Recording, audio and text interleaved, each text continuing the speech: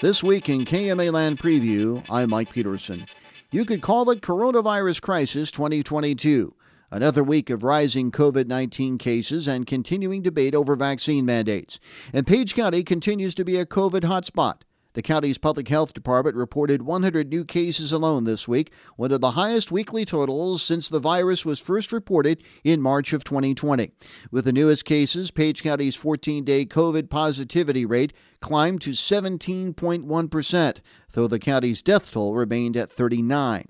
Page County's vaccination rate was up to 55.1%, while the Iowa immunization rate climbed to 60.2%. The continued spike came as county and school officials all over the region continue to spar over the controversial federal COVID vaccine mandate regulations. By a 2-1 vote Tuesday evening, the Page County Board of Supervisors voted 2-1 to pause the implementation of a vaccine policy put in place in late December, pending action by the U.S. Supreme Court. The policy conforms to a mandate from OSHA, which would require employees of the county to be vaccinated against COVID-19 or submit to weekly testing and wear a mask. The Supreme Court heard oral arguments in the case earlier this month, while Iowa Division of Labor Commissioner Rod Roberts announced last week that the state would not be adopting or enforcing the mandate. Supervisor Jacob Holmes cast the lone dissenting vote to pausing the mandate, saying he would rather repeal it altogether. I don't see a need for pausing it. I'd like, of course, the next thing has to be on there would be to repeal it with what was said by the head of the Department of Labor in Iowa. You know, we all read it. They're not adopting or enforcing it. They will not adopt the federal standard. I'd like to see this black mark erased from our history and get it clear off the books. Supervisor Chuck Morris says the county's legal counsel has advised him that the announcement at the state level will not matter if the Supreme Court allows the mandate to stay. That posturing by Governor Reynolds is simply posturing if you talk to legal counsel, because Iowa is one of 6 states that operates their own OSHA.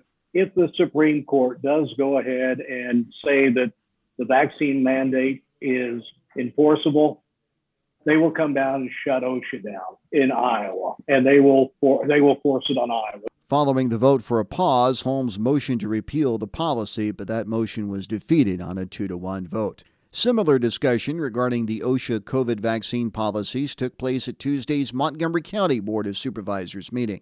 With the High Court's decision likely to come soon, Assistant County Attorney Bruce Swanson said he recommended waiting to see what the court rules. The Supreme Court of the United States just heard this argument last Friday. And quite frankly, I don't think we should be passing anything right today. The reason is because I think this thing is on a fast track, which is rare in the Supreme Court, but I think we're going to have a ruling within a week or two. And I think that's going to set the record straight. Maybe I'm wrong. And if I'm wrong, so be it. Then we can come right back in here, pull this thing off the shelf and pass it. But I don't think we should pass it right now and then have the Supreme Court throw everything out. The board took no formal action on Tuesday's proposed policy. It will continue discussions at further board meetings until a decision is reached in the U.S. Supreme Court.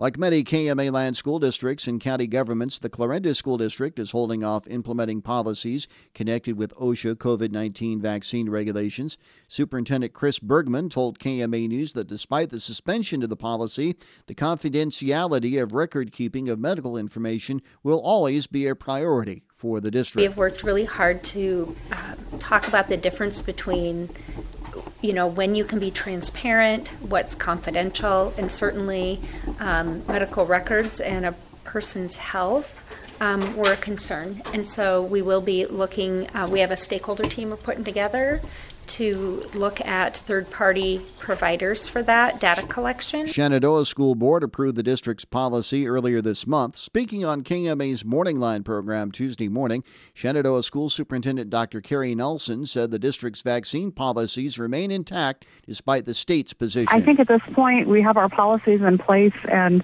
we are looking for legal guidance on what has been announced through our state. There have been conflicts all throughout COVID between the state and the federal level that we've had to work through, and I think our legal counsel is best suited to guide us in those decisions at this point. Tuesday night marked a new beginning for Shenandoah City government. Roger McQueen presided over his first Shenandoah City Council meeting as mayor. Also, major political news in KMA land as Southwest Iowa's longest tenured lawmaker announced his retirement. More on these stories and others on This Week in KMA land, Saturday morning at 8:30 on KMA.